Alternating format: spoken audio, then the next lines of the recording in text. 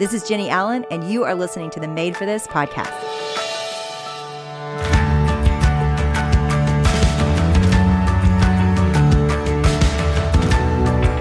Today's passage is 1 Peter chapter 4, verses 7 through 11. The end of all things is at hand. Therefore, be self-controlled and sober-minded for the sake of your prayers. Above all, keep loving one another earnestly, since love covers a multitude of sins. Show hospitality to one another without grumbling. As each has received a gift, use it to serve one another as good stewards of God's varied grace. Whoever speaks, as one who speaks oracles of God. Whoever serves, as one who serves by the strength that God supplies, in order that in everything God may be glorified through Jesus Christ. To him belong glory and dominion forever and ever. Amen. Now, here's Jenny.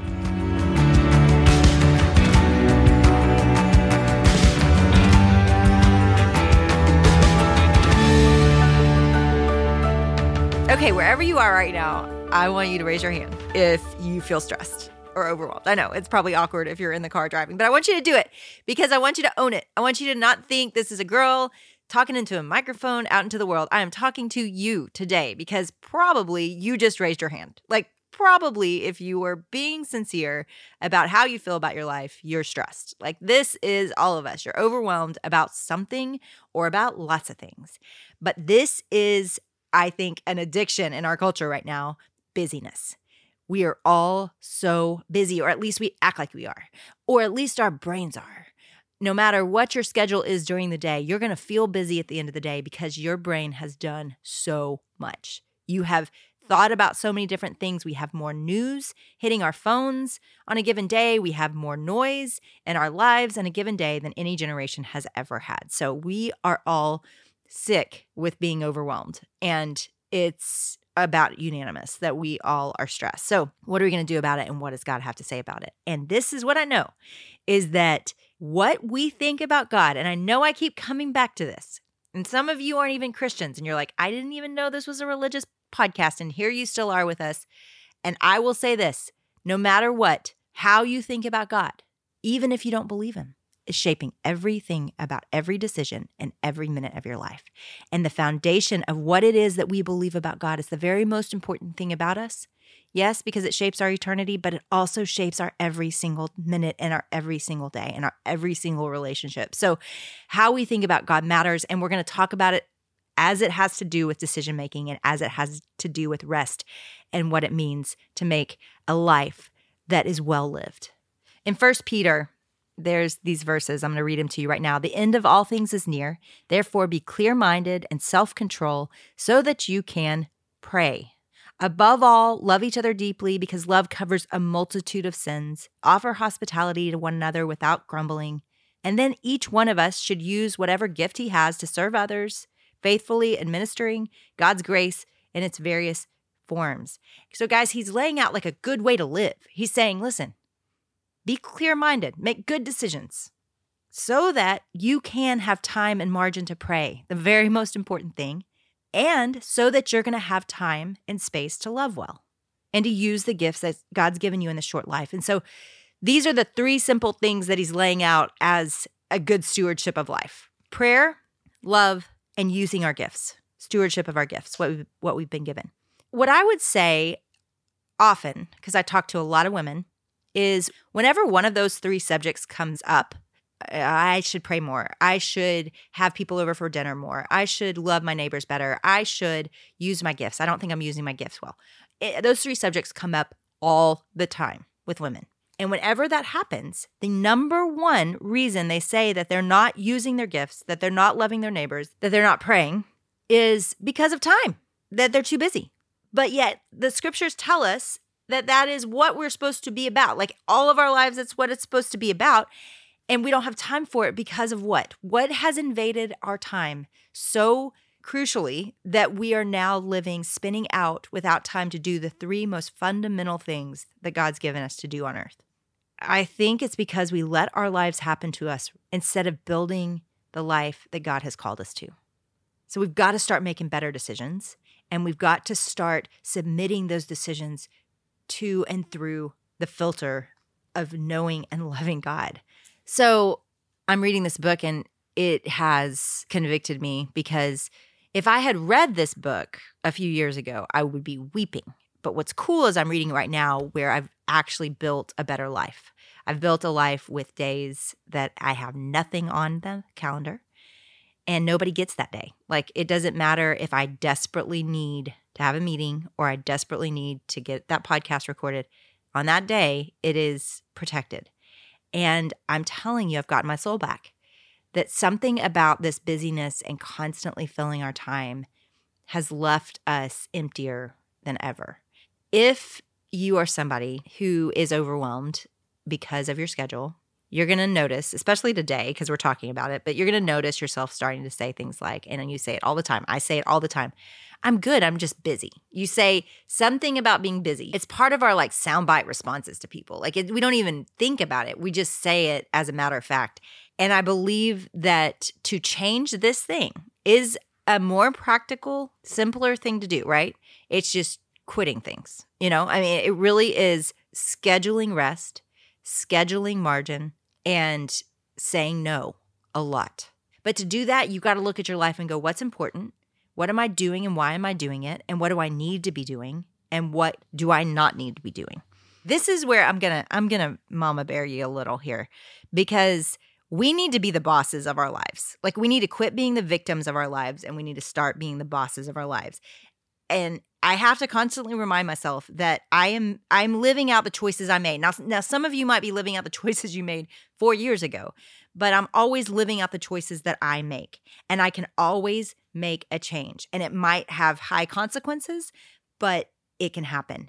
And I've really seen this in the last year when I decided I'm losing my soul. I am a master to things that I've created rather than enjoying and delighting creating with God.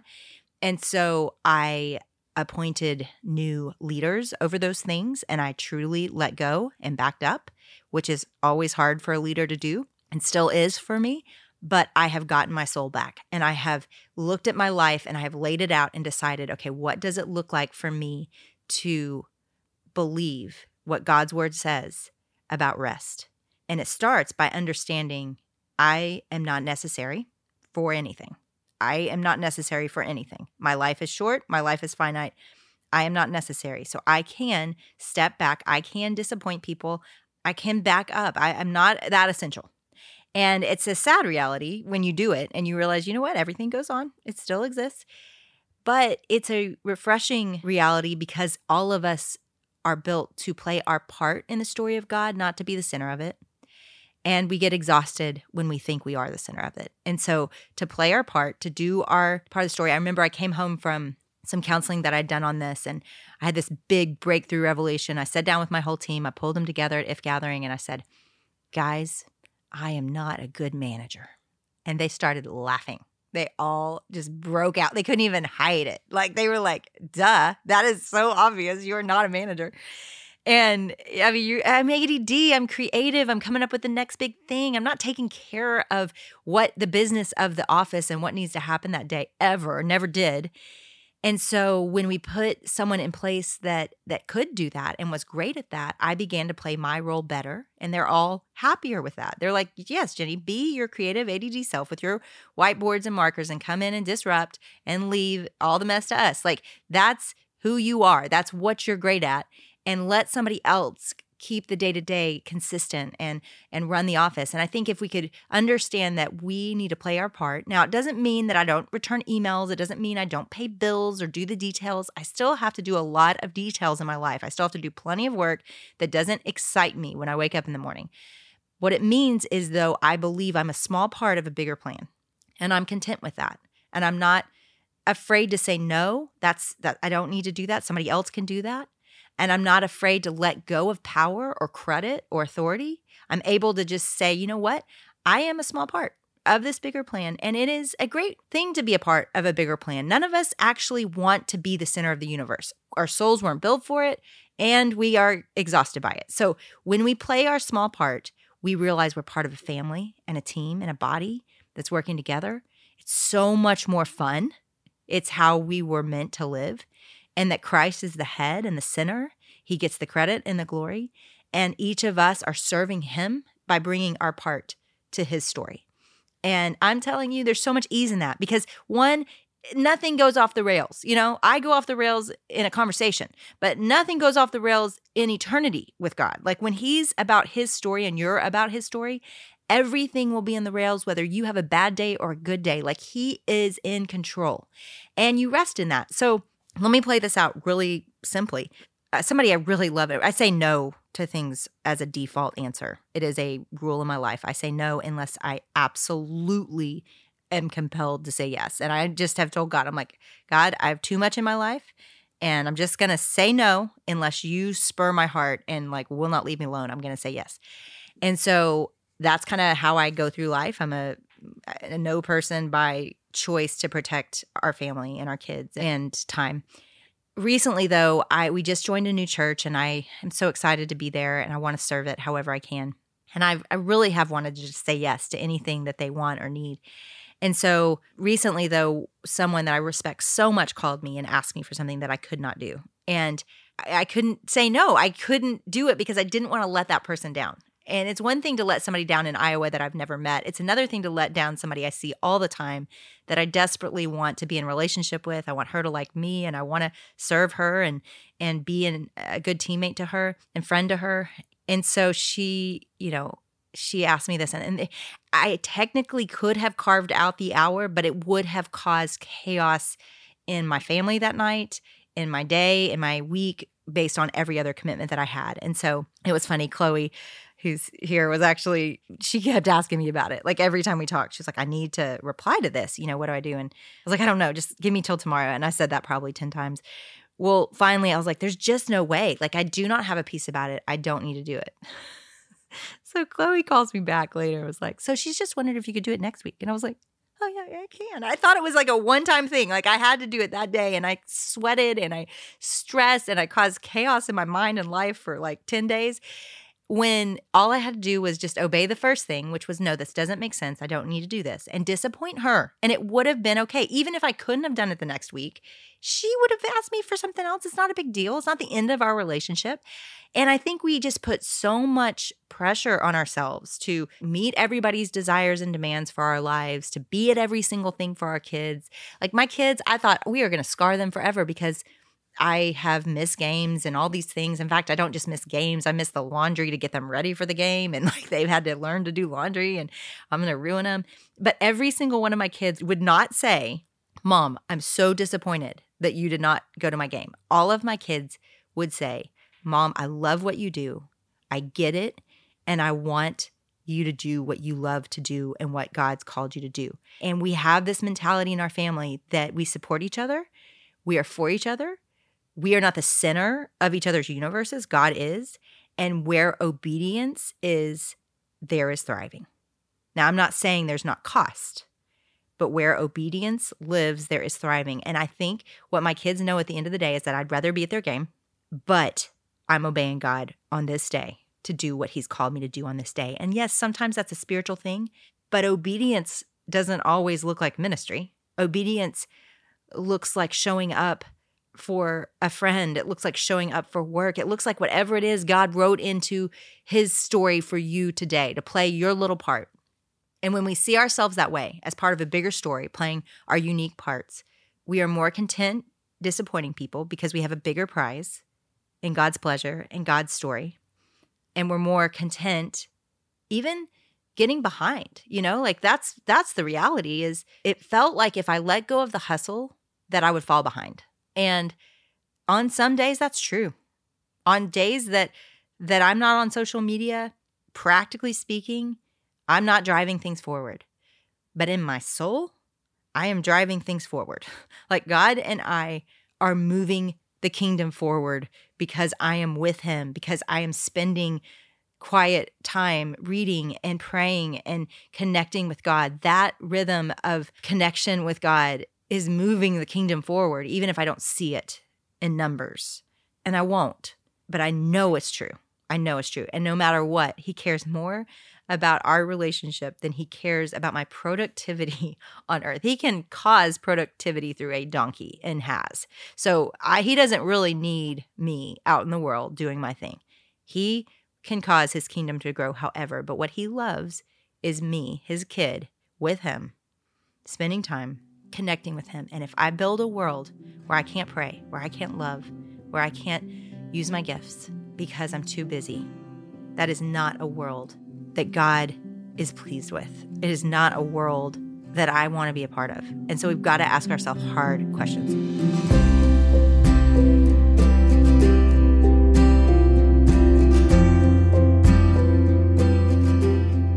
Hey, Chloe. Hey, Jenny. So as you're talking about this, I'm kind of thinking about my own life and just also saying there are a lot of things we can't quit. When is it like something where I'm feeling overwhelmed? How do I decide what's something that like I need to quit or I need to press on but also get to the root of my overwhelm? Well, I think we've got to first start with the reality that life is hard and it's hard work. I hate work. I have a comfort idol these days, not an approval idol. Like that, my favorite thing is watching Netflix, binge watching Netflix, and like sitting in my furry robe and not working and not thinking too hard. So every day, really, something falls in that category for me of something that overwhelms me that I'm supposed to be doing, but I wish I didn't have to do. And so I think how we've got to view it. I mean, again, this is why I always come back to worldview and a God view of how we view God and eternity in our lives matters most. Because if that gets right and fixed in our head, then how we spend our time is going to get fixed in our head, and how we steward our relationships is going to get fixed in our head too. And so when you think of eternity and you think of words like run your race and work out your salvation, these are very intense working words, right? Like this is not a passive pursuit, like, oh, let go and let God, This is a run hard, like train for godliness. Like these are active pursuits. And so you see a God who from the very beginning, before the fall, created work. We cannot wish away. And yeah, there are certain people that are going to listen to this. I'm glad you asked the question, that are going to be like, oh, I get an excuse to say no to everything. And that's called checking out. Like that is passivity. And we don't want to be those people. So what I'm saying is you want to obey. And I don't have a category of priority of obedience. So there's not this idea of like, I'm going to say no to a few things so that I can obey God. No, all of it should be obedience. Like every single minute of our lives is surrender and obey. It is the way we are meant to live. It is how we're supposed to breathe, how we're supposed to parent, how we're supposed to do the PTA, how we're supposed to do an office cubicle. Like this is it, we surrender and obey. Now, what we're doing with our days is the platform, the environment with which that obedience usually takes place. So we talk a lot about this in Restless. The way Restless is laid out is really to build a grid of obedience. So basically, what are your gifts? What are your passions? What are your people? What are your places? And you lay out all these things and you start to see this is the place and the people that God's put me in to love, to pray for, to serve with my gifts. Ultimately, we're all looking for purpose, but that purpose is usually found in the DNA of our everyday lives. It's not that we need to go overseas or change our job necessarily. There are times that a holy discontentment kind of rises up in us and we need to listen to it because God's trying to move us. But usually we are in the right place in the right time. It says in Acts 17 that he sets us in our appointed times and he draws our boundary lines so that perhaps people might feel their way to him. God doesn't have a bunch of agendas. He really just has one: to be known and loved, and that we would spend our lives helping other people know and love him. Like it's not like a huge, big, complicated agenda. That's God's goal for the earth, is that they would worship him. So helping people do that wherever you are, that can happen. In fact, usually does happen outside of ministry. What ministry is supposed to be is equipping the saints for the work of the kingdom. Well, you're the saints. If you're in an office today and you're very busy with emails and all the things, the beauty of God is he can take you in the midst of emails and cause people to perhaps feel their way to him. And I think that's where I have such a passion for this divide of like deep ministry versus secular workplace. And I'm like, no. It's all surrender and obey. It's all just, what are the gifts? God gave me specific gifts to equip the saints for the work of the kingdom. But perhaps you're the saint on the front lines that needs to be equipped so that you can, in your office, workplace, on your college campus, in your classroom today, you can help someone perhaps feel their way to God. That is the story of eternity. And if we're doing that and thinking that way, then what we do with our time is less important. And all of it is just the foundation and environment for people to know God. So I don't know. I think we overcomplicate it and we start to go, is this obedience? Is this ministry? When it's all just fodder for people to know and love God. So simplify everything down, whether you're parenting, whether you're coaching, whether you're teaching, whether you're, replying to emails today. It's possible to give away God in some way because that's how he is. He builds environments for us to do so. I have this little tribe of people around me. There's a handful of them, and they get to say anything they want to me. They get to say, you are too busy. They get to say, you're not courageous enough. You need to say yes. And the funny thing is, it's not consistent. And good advisors and wise counselors and friends will not be consistent. They will say sometimes you are being a wimp and you need to say yes. And sometimes they're going to say you are too overwhelmed and you're finding your significance in your work and you need to say no. So we would love for there to be a formula of yes or no. But the truth is it's submission to the Spirit and wise counselors that love God and are submissive to the Spirit around you that don't have an agenda other than you obeying God. And together you work these things out. And I have gotten this wrong for so many years, guys. I have never had a balanced year in my life. I am a pendulum always. I have said yes too much, so then I swing over and I say no too much. Like it is just always a constant working out. But what I love is that my husband, he really just has this huge agenda to build the kingdom of God while we're here. And so when opportunities come our way, and when they come my way specifically, he vets them and he says yes and no. I don't always agree with him. But it has been a protection in my life to not be making my own decisions all the time. And I would say submission to a trusted voice is important in every one of our lives. And that voice can be lots of different people, but we've got to choose it. And none of us like it. We like to be our own bosses all the time. But the truth is we need to be good self-managers, but we really do need voices that help us do that and that can speak into what it is we should or shouldn't be doing, because we will have our own idols, right? We'll all have our own reason to say no or our own reason to say yes. And what the power of a few voices help us. And what we'll do is we'll sit down with those voices and fill them in, big picture on our lives of what's happening in that year. And then we'll kind of bring them things regularly as well. It's our small group right now. Do you remember when we went to an event recently and we were meeting this amazing woman, Dr. Cynthia, and she's like opening up a home for 120 women who have come off the streets, and she's hosting these brunches, and we're sitting there kind of looking at her like, how do you do all of this stuff? And she's smiling and you can tell she's not tired. She's full. Oh, yeah. And we were like, how do you do it? Tell us what's the drink we need to drink. And she was like, I wake up every single day and I say, what's today, God? Yep. Every morning. And I was like, really? That's all? You just ask God every single day? What's today, God? Well, and I want to say something because some of you have young kids and you're like, my day is diapers. My day is this. But never lose that. No matter what season of life, we all could have our excuse for just not praying that prayer. But I think when my kids were young, he surprised me with things. And I was a stay-at-home mom. I mean, we started different little neighborhood Bible studies, and we would go down to the park and meet new people. And I just think never lose that. Don't ever have an excuse any day of your life for not saying, what's today, God? And he'll show up. He does. He shows up. He shows up in the mundane, and he makes the mundane purposeful. And I just don't doubt it. So today, wherever you are, like ask God that. What today? What do you want today? And he'll surprise you. So here's the hard question for today.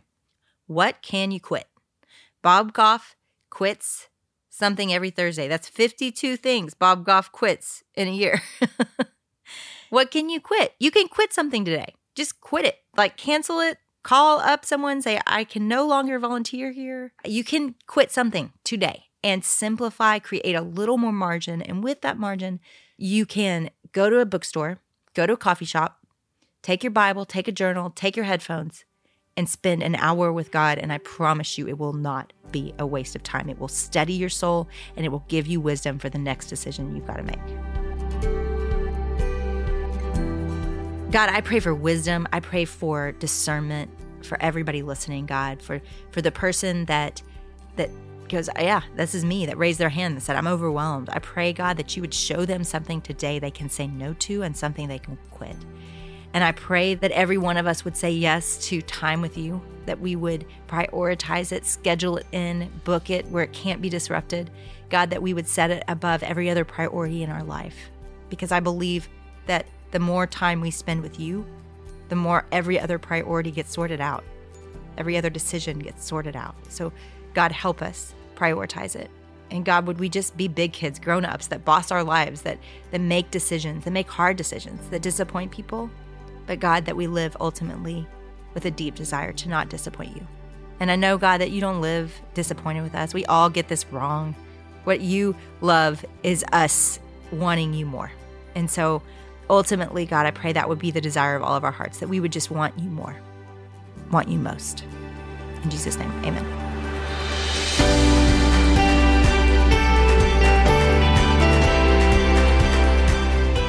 Hey, did you know that you can text Jenny and I? And we actually read your text messages and we try to respond as many as we can, but it's just like such a fun way for especially you guys, our podcast fam, to ask questions. We send out ideas and stuff for you guys all the time to vote on. If you want to join, get out your phone. You're going to type the word podcast in the message part to the number 214-225-6267. We'll see you next time for another episode of the Made for This podcast.